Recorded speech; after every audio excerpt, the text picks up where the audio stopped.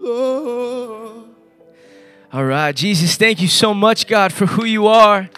God, that you're a good Father who loves us, that you are chasing after us, God, that you know everything about us. God, you know what we did last night, and yet you still love us. You're here in this place. Your presence is known. And I pray, oh God, for any person in this room that doesn't know you tangibly, that doesn't know your presence and your power and your beauty. God, I pray that tonight would be the night that they experience you at a whole nother level, Father. I pray for those with broken hearts tonight, those that have had horrible news over the last couple of days, those that are in hospitals, family members that are in hospitals. I pray, oh God, that you would lift up the broken heart, Father, that you would remind us that there are always better days ahead, that you are always calling us to more and to new and to beauty and to life. So speak life to us tonight, Jesus. In your name we pray. Amen, amen, amen. Hey, before you take a seat, say hi to a couple people and we're going to get this going, all right? Sound good? Right on.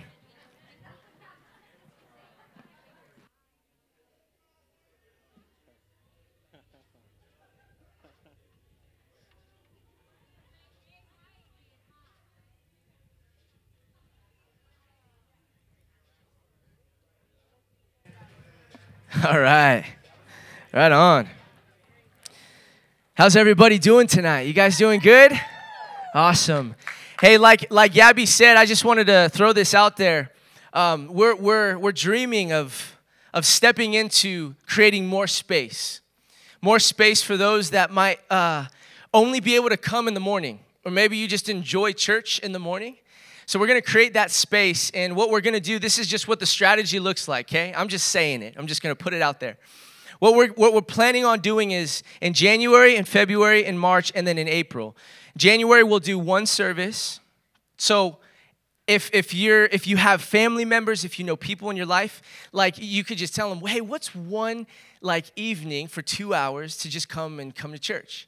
So one service in the morning, and we'll always have night, obviously. So one in January, one in February, one in March, and then in April, our goal, our prayer, our desire is that as we do that, that people will step up and desire to serve and also to give, as Gabby said. Because obviously it costs money to be in this room, right? Like there's no way around that. And so the more you give, if that's something that you feel compelled to do, we're not begging you to do it because we believe that God's going to take care of it. But, you know, we need people to step up and to help in that way. So January, February, March, and then April, we're going to do a morning service for Easter Sunday. Okay? And on the prayer, the goal, the dream is on Easter Sunday, that next week we'll go every single week at 11 a.m. and at 5 p.m. So I'm dreaming for that. I'm praying for that. It's going to stretch me. It's going to stretch the team. But here's the thing. One of our values is beyond the horizon. And it will always be like that. We're always going to stretch ourselves. We're always going to press ourselves. We're always going to push ourselves to more because that's the God that we serve. When I'm in relationship with God, He's pushing me to boundaries that I'm not comfortable with. And then as soon as I hit a certain ceiling, He opens the roof and says, there's more. There's more, there's more, there's more. And don't mishear us. We're not doing it to have more people. We're doing it to reach more people. I desire passionately within my soul to reach people for Jesus that do not know hope to have hope, or at least to experience what it's like to step into a room filled with hope. And so we get to embody that as Coin. We get to embody what that looks like, to invite people into a space that we have designed and created because God has given us a creative mind. Innovative and transformative. I don't want to play church like we've played it before. I don't want to do church like we've done it before. We're always going to be pushing the boundary, and that's our goal. Why? Because God created our brain, and God has the greatest brain ever.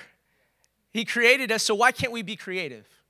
So I just want to encourage you with that. Be thinking about that. Be praying about that. I'm going to be inviting more people. And again, obviously the morning service might feel more like a family service. That'll be our goal. We're going to have Maddie and Brendan up here preaching every Sunday. No. But we're going to, they're like, honestly, like that's the future, right? Family is the future. That's like the city we live in is filled with family. So why on earth would our church not look like that? And it doesn't matter how old you are. It really doesn't. But I just want to invite you to step into that. Ask God, what is it that you want me to give? Or what is it where do you want me to serve? Is that something you're calling me to? And the first step is just to come to Huddle. Come to Huddle at 420. Have that conversation with us. Sound good? All right. Hey, so tonight we've been talking about this DNA conversation, this DNA collection of who God is.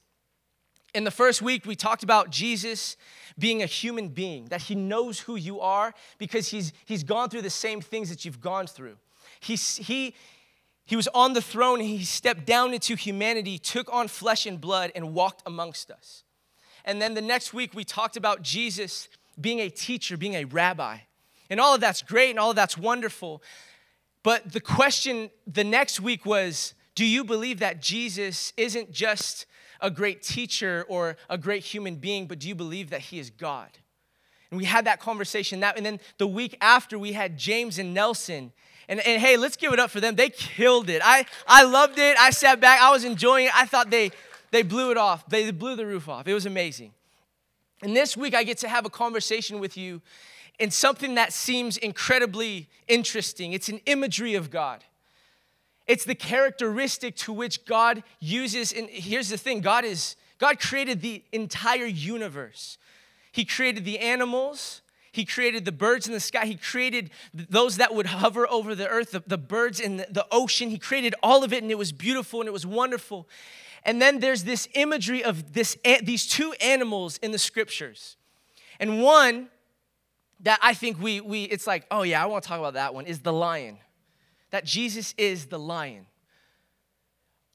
And I want to talk about that. We're going to talk about that, but I want to talk about the one that like isn't that sexy or fancy or awesome, or doesn't at least perceive to be that way, and it's Jesus is the lamb. You see, we want to talk about Jesus being fierce and powerful and mighty and majestic and the King of Kings, and he is all of those things. But what about Jesus being the lamb, innocent, sacred, gentle and kind and meek? And so it's almost as if it's two different extremes, right? So I have been given a huge task to kind of talk with you on the conversation of Jesus not only being a fierce, powerful God, but how he's also innocent and gentle. And he's meek and he's kind and like a lamb. Like a lamb? Like we're gonna compare Jesus to a lamb? Yet all throughout the story of Scripture, he was depicted as lamb. All throughout the story of Scripture, he was depicted as something that was gentle, and yet we just might be missing it. So I love going to the movies. Kelly and I love that. That's like our date night. I just am like, I don't know, I'm fascinated with the ability to tell a story.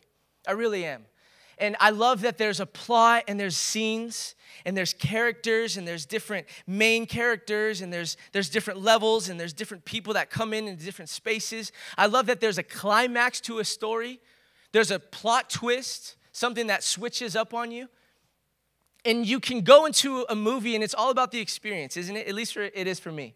Like Kelly and I at the Harkins, you have to have that certain cup and it's like $1. Or I think it's like $1.50 now. They're upping it to get like a free refill, right? Or refills throughout the night. It's only $1.50, right? And so Kelly and I, we have those. We take them and we're driving. We're like, oh my gosh, we forgot the cups. Like we need to go back. And then we always get the popcorn. Like you can't watch a movie and really experience it without the popcorn.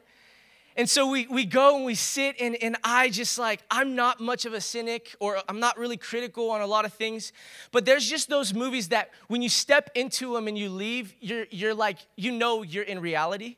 You're like, oh, I'm gonna go home, that was great. But then there's those other movies that captivate you and they draw you in. And it's so alluring and it's so powerful and it's so enticing. And it almost feels as if, I don't know about you, but I feel like I'm in the movie. I'm feeling what they're feeling. I'm seeing what they're seeing. I'm understanding at a deep level. And I leave and the movie ends and I'm like, oh my gosh, like I'm in reality. I'm not a part of the movie. It's a lot of times I feel that with like the superhero movies. It's like, oh man, I just wish I could do that.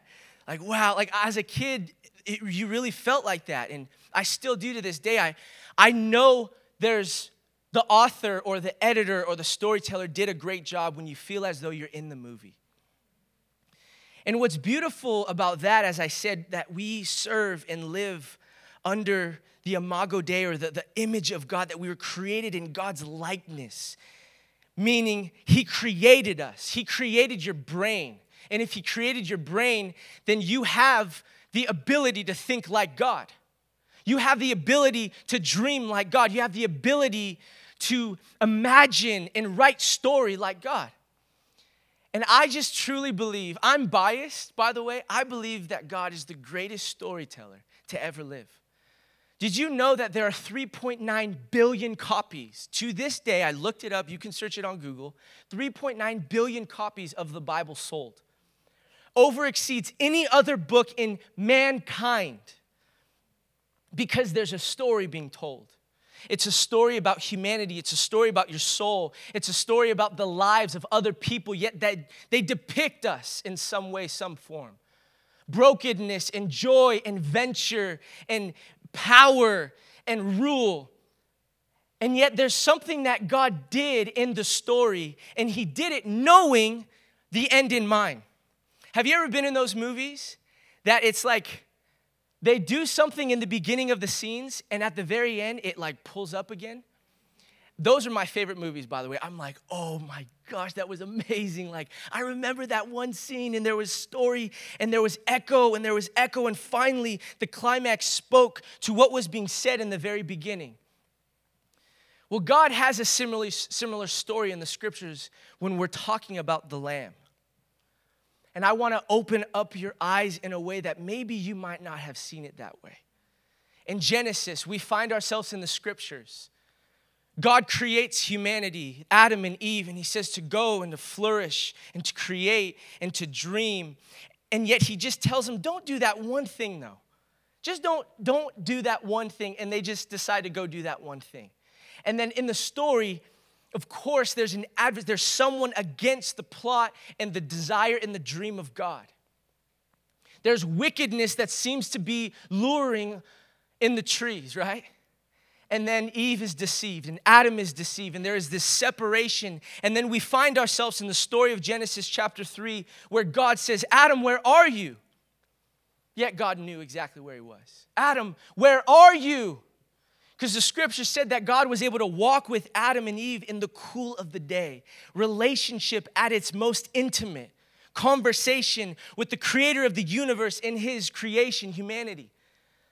And so Adam and Eve, they mess up. And God's saying, where are you? And he says, God, I noticed we were naked and afraid and we were ashamed, and so we covered ourselves. And he's like, who told you that you were naked? And so what they decide to do is cover themselves on their own with fig leaves that are already corroding. Fig leaves that are already falling apart. Stitches, they decide to stitch themselves up of their nakedness and shame and brokenness, and they use leaves that are already withering. I was naked and I was afraid. I was afraid that you would see my shame, my brokenness. I have already created separation with you, God, and I was trying to cover it up. And God says, what God does in chapter 3 blows my mind, and I've missed it over and over and over again until I started to read the scriptures in a different way. You know, we can read the Bible, and if you grew up in church, it's like the same story, but like you might just have heard it secondhand, and then you read it yourself, and you're like, oh my gosh, I didn't even know that was in there. Well, it's because you're just hearing it secondhand. It's like secondhand smoke, you know? And so I read this and it blew my mind. It says in Genesis 3, the Lord God made garments of skin for Adam and his wife and clothed them. Do you know what that tells you? God's a great storyteller. Theologians would argue that Moses wrote Genesis. Moses was an incredible, that ancient time, they were all about poetry. So when you read Genesis, you have to know That's what it's written in light of. It's not just facts.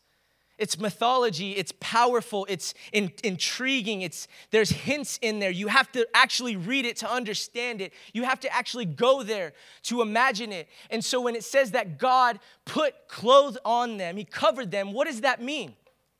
He had to kill an animal.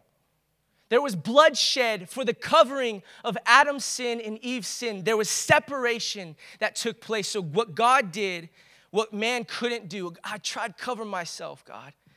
And God says, but at this point, by the way, there's no record of ever being death. There's no blood on the ground screaming back to God. Nowhere in the scriptures does it say that, but there's a small hint. The Lord God made garments of skin and covered them. And what's powerful about that, it's like, you know, the movie where you watch it in the beginning, you're like, that's weird. And at the very end of the story, it all makes sense. God covers them because of the shame, brokenness, and nakedness. I don't want you to see it, God. I'm ashamed. So God says, I'll cover it then.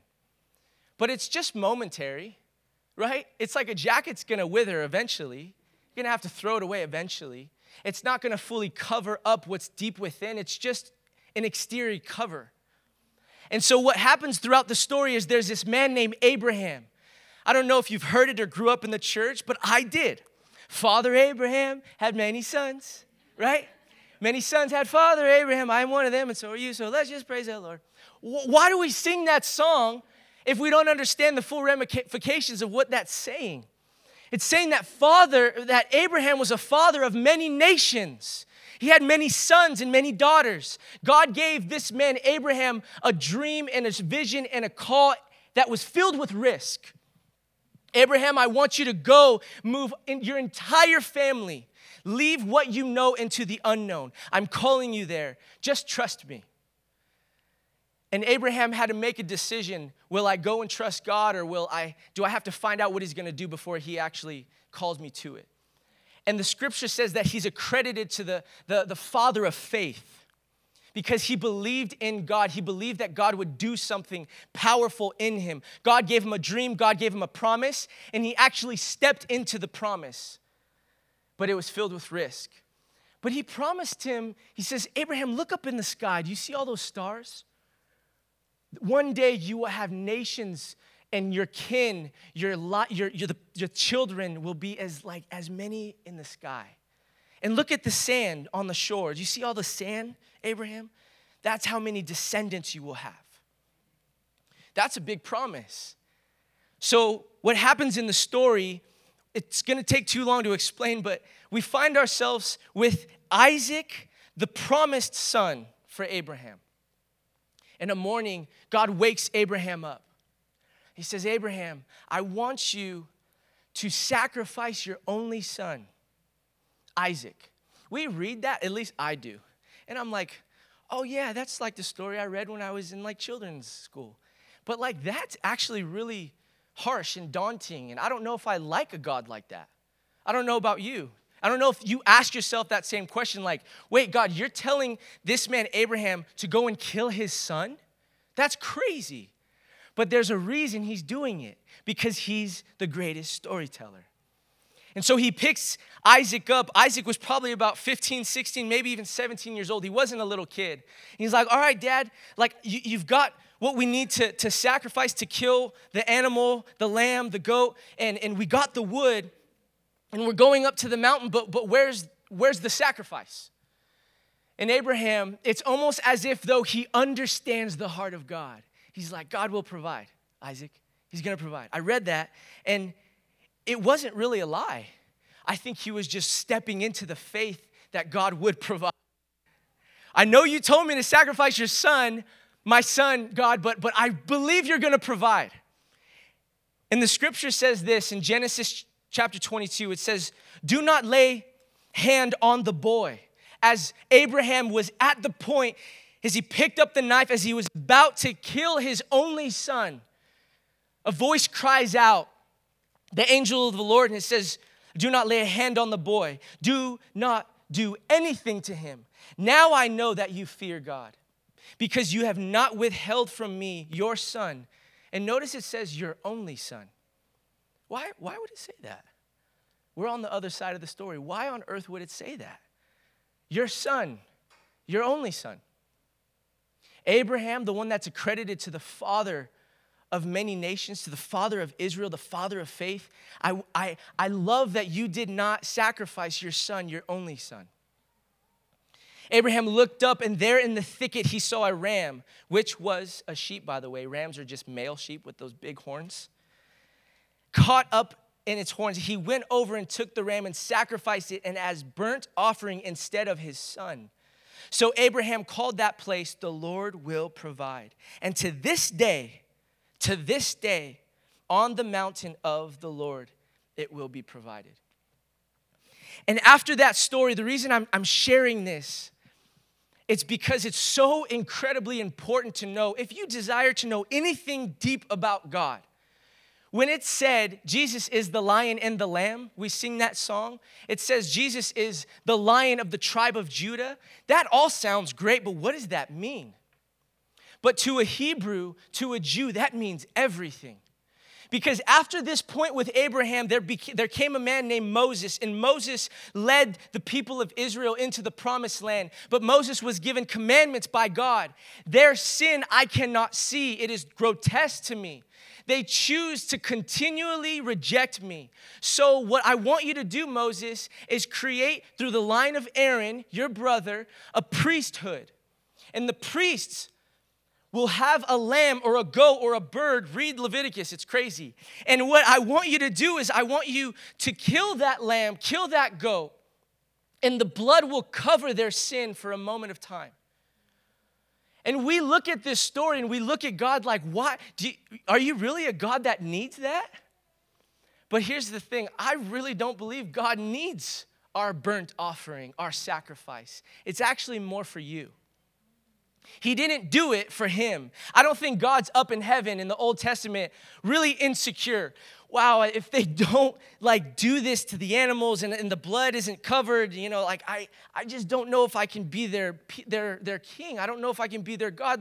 That God isn't up in heaven contemplating his insecurity with the people of Israel. He's saying, no, I'm doing this for you. Because you're naked and ashamed and afraid, and I need it to be covered. I need you to be reminded where I'm taking you, you have to let go of the past. So there's covering and there's covering. Imagine the priests. They probably had blood stained on their hands. That's crazy. Imagine what it smelt like. And the screech and the scream of a lamb, of a goat, of birds, and the blood, and it doesn't feel and sound cool, right? It's I don't like that. And yet that's what happened all throughout the time of Israel. And we find ourselves finally at this story. In the book of John, chapter 1, I believe it's verse 29. Jesus is just beginning his ministry. And there off in the distance, as he's walking, as he's hanging out, there's a man named John the Baptist. And John the Baptist was one of the great prophets. And John says, my only mission in life is to call people to repentance. Why? Because the kingdom of God is at hand. Get ready, people. I don't know why, but you need to be reminded that you need covering. Repent of your wickedness, brokenness, because the kingdom of heaven is at hand. And all of a sudden, as John is walking next to the water, he's baptizing people. He sees in the distance almost a revelation within the story of God. And he sees Jesus for the first time, because it was his cousin, by the way. I don't know if you know that. And he looks at him and he says, behold, take notice. Lean in. I'm saying something. Behold, the Lamb of God who takes away the sins of the earth. And to us, we read that. Oh, that's great. I'm going to read the book of John. And you're like, behold the Lamb of God. Oh, that's kind of interesting. And you just keep reading. But the magnitude of that statement. In 2,000 years ago, when Jesus was walking, the Hebrews knew it. John knew it. The apostles knew it. Those around him knew what the lamb resembled. The sacrifice, the blood, the brokenness, the coverings. So when somebody says an audacious statement, behold the Lamb of God, the Lamb of God who takes away the sins of the earth, they all knew what that meant. it was almost as if everyone in the scene of the movie got still and was like, do I believe that or not? Is that the Lamb of God who takes away the sins of the earth?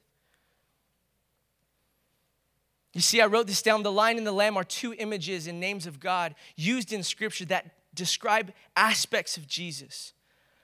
The understood physical attributes of each earthly creature often point to the spiritual attributes of Jesus, who is as powerful and as majestic as a lion and as innocent as a sacrificial lamb. I want to read you guys a passage of Scripture. Hey, Toby, could you come up? Because it sounds a lot better if you just play behind me. It really does. It sounds good. Could you just come and play behind me? Because we're gonna, like, I'm almost to the end of my conversation here.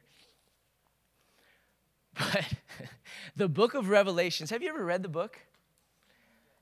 Like, I grew up in church, I sat under teachings, and every time I read or heard or listened, there was even a time, I don't even think my mom knew it, but she's like, we had this cassette player, I couldn't sleep at night, I was probably like 8 years old, and she's like, I'm just gonna play the New Testament for you. And so she put it, and it was all good, and then it had sound effects and thunder, and all of a sudden, it started out, the book of Revelation, the end times. And I'm laying in my bed terrified, and there was a black horse, and the black horse resembled death.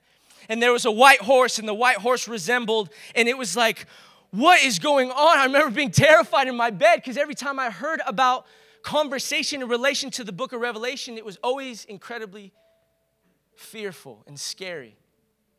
But did you know, don't cheat though, like actually read the whole thing. In the very end of the book of Revelation, it says, those who read this book will be blessed. So regardless if you know what you're reading or not, I don't know. I would just read it, like if you really believe that.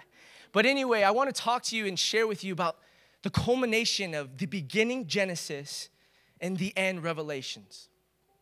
There is something that happened in the Garden of Eden. It was what God wanted to do and love his creation. It was almost as if the only word I can understand for us to get is like, it was a utopia of peace. There was no brokenness. There was no evil. There was no wickedness. Great, perfect harmony with God.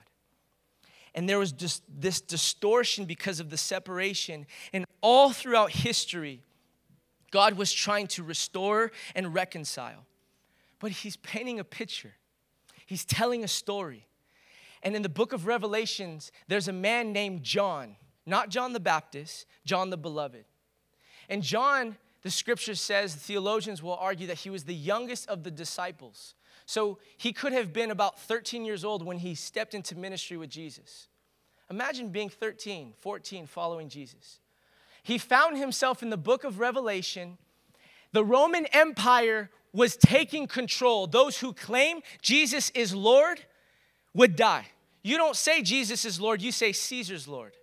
If you say Caesar's Lord, off with your head. Or we're going to burn you at the stake, we're going to impale you and put oil over you, we're going to light you on fire so that all in the city can see that you are a heretic and you don't come against the emperor.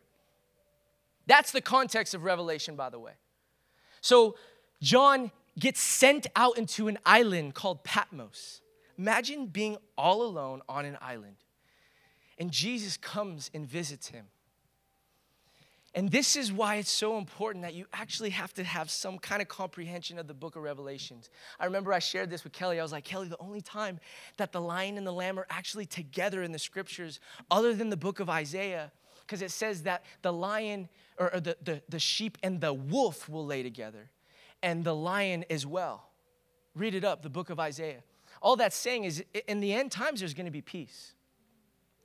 But then I remember I was thinking, where else is it the lion and the lamb? The lion and the lamb. And then I found myself in Revelation. Great. Now I have to explain Revelation. And I remember I brought it up to Kelly, and she's like, oh yeah, that one's a tough one. Because here's the thing. Imagine being someone that lived 2,000 years ago on an island, seeing helicopters. How do you explain that? Imagine being someone on an island having to write about nuclear warfare. How on earth do you explain that? That is why in the book of Revelations, read it, as if it appeared, it seemed. It's metaphorical language. So we can't come in cookie cutter Christian. This is exactly what's going to happen at the exact same time and at this place in 3 years and 4 years and 5 years and this is going to, and the Antichrist, he's going to come. Like, I don't believe that story because I understand the ramifications of John seeing in heaven. The scripture says Jesus took him into another dimension. He took him into the heavenly realms. And we find ourselves in the book of Revelations chapter 5, and there's these 4 creatures with strange heads. One creature has a man head. One creature has a horse head. One creature, read it in chapter 4. It'll terrify you. But we find ourselves in chapter 5. I want to read it to you because this is how God works. This is how good he writes stories. It says this in Revelations 5. Then I saw in the right hand of him who sat on the throne. Who was that? The only one that can sit on the throne is God. I saw him who sat on the throne, a scroll with writing on both sides and sealed with 7 seals. Really quick, the 7 seals, I wrote this down. The 7 scrolls and its seals represent the different judgments that will take place. That might scare you, but we have a system in America filled with legislation and judges, and there's different steps. You know they got that from the Bible? That's crazy to me. And so anyway, we won't argue that if there was a rapist, there needs to be a correct judgment over them, a correct trial. We would always say, yes, they deserve judgment. We are living in a world right now where injustice is taking its course. All you have to do is turn on the news, and it seems as though wickedness is winning, and it's fighting, and it's pushing against light and beauty and hope and amazement. And all you have to do is turn on the radio. There was another shooting. There was another school shooting that took their lives, took his own life. No, there was another thing that happened in Saudi Arabia. There was another nuclear warfare. There's just pain after pain after pain. And so when God steps in, he will come back as a lion to judge the injustice, judge the brokenness, judge the pain. I want God to come back. I'm tired of sitting and hearing the brokenness of humanity. So it says this. And I saw a mighty angel proclaiming in a loud voice. This is deep stuff, by the way. I love this. Who is worthy to break the seals and open the scroll? But no one in heaven or on earth or under the earth could open the scroll or even look inside of it. I wept and wept because no one was found who was worthy to open the scroll or look inside. Jesus takes John to the heavenly realms, to this scene. Imagine being John. You hear this voice. Who is worthy to open the 7 scrolls of judgment? Who is worthy to take this and to own it? And the scripture says, John says, I felt the brokenness in that moment and I wept. I wept because there was no one. I was looking, I was searching. Who's going to create and bring injustice? Then one of the elders said to me, do not weep. See, the Lion of the tribe of Judah, the Root of David, has triumphed. We don't have enough time to go over that, I'm sorry. Has triumphed. He is able to open the scroll and its 7 seals. And then it gets better. Then I saw a lamb. He saw a lamb. Like, I believe he actually saw a lamb. I'm serious. That's what I love about God. He's not confined to like what you want to see. He shows you what he wants to see. I saw a lamb looking as if it had been slain, standing at the center of the throne, encircled by the 4 living creatures and the elders. The lamb had 7 horns and 7 eyes, which are the 7 spirits of God. We don't have enough time to talk about that. He went and took the scroll from the right hand of him, God, who sat on the throne. And when he had taken it, the 4 living creatures and the 24 elders fell down before the lamb. Each one had a harp, and they were holding golden bowls full of incense, which are the prayers of God's people. That's our prayers. And they sang a new song, saying, You are worthy to take the scroll and open its seals because you were slain. And with your blood, you purchased for God persons from every tribe, every language, every people and nation. You have made them to be a kingdom and priests to serve our God. And we will reign on the earth. Then I looked and I heard the voice of many angels, numbering thousands upon thousands. It was roaring. And 10,000s times 10,000s, they encircled the throne and the living creatures and the elders. In a loud voice they were singing, "Worthy is the lion?" No. "Worthy is the Lamb who was slain to receive power and wealth and wisdom and strength and honor and glory and praise." Then I heard every creature in heaven and on earth and under the earth and on the sea and all that is in them saying, "To him who sits on the throne and to the Lamb be praise and honor and glory and power forever and ever." And the four living creatures said, "Amen." And the elders fell down and worshiped. I want a lion to fight my battles 100%, and he will. He's the Lion of the tribe of Judah. He's the one that will fight for the enemies that you're trying to fight and you can't win. He will fight for it. He's the one that when every other voice is too loud, he's the voice in the wilderness that will roar and quiet every other voice.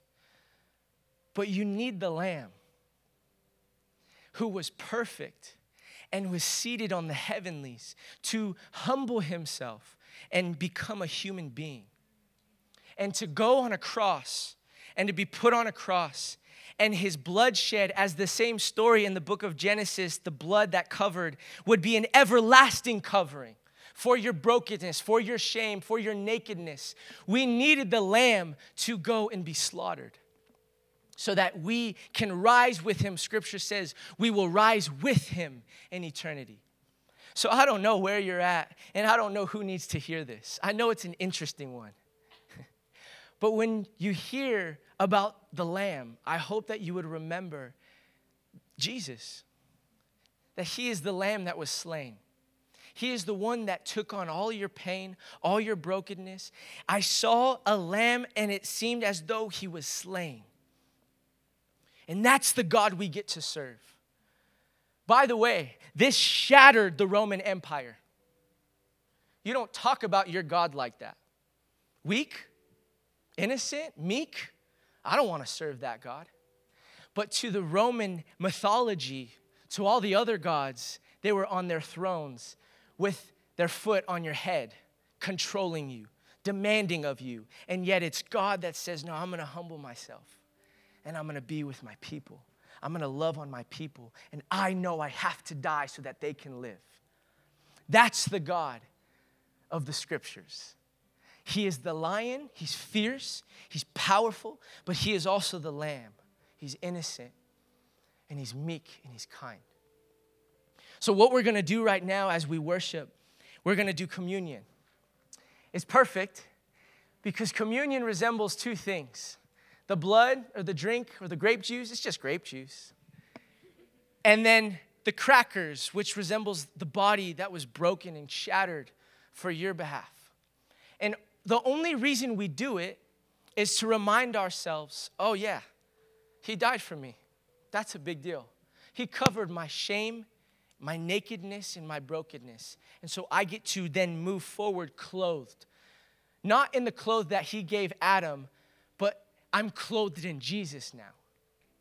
I get to put on Jesus' coat. And his coat is everlasting. And his coat is always, always, always worthy.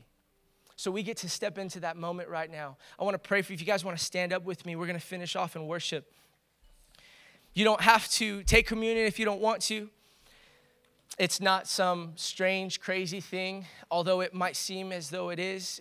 Catholicism would argue that some really truly believe that when the priests pray over it, it actually turns into Jesus' blood and his body. We don't believe that. We just believe, as Jesus spoke in metaphors, this is a great metaphor for our life. To remind ourselves, the cracker and the drink, the blood, oh, he did that for me. So I can step into my future and not be held by my past. I don't have to. Isn't it great that we don't have to bring a lamb up here? Hey, who's sinned the most? All right, you're first. Here's the blood. You're covered for 2 months. We'll see you next week or in 2 months. We don't have to do that anymore. And I am grateful for God that we don't have to do that. But he's the greatest storyteller to ever live. He knows your story, and he wants to be a part of your story. In fact, he actually is. You just don't know it.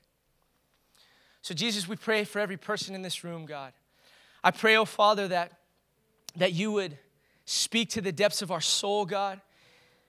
That you would remind us of your goodness and your grace. God, for those in this room that are just wrestling with the reality of who you are, I pray that you would continually wreck their train of thought.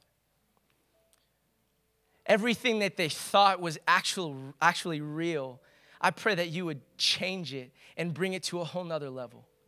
Everything they thought about you, God, I pray that you would change and show them who you truly are. Speak to your people, Jesus. In your name we pray. Amen.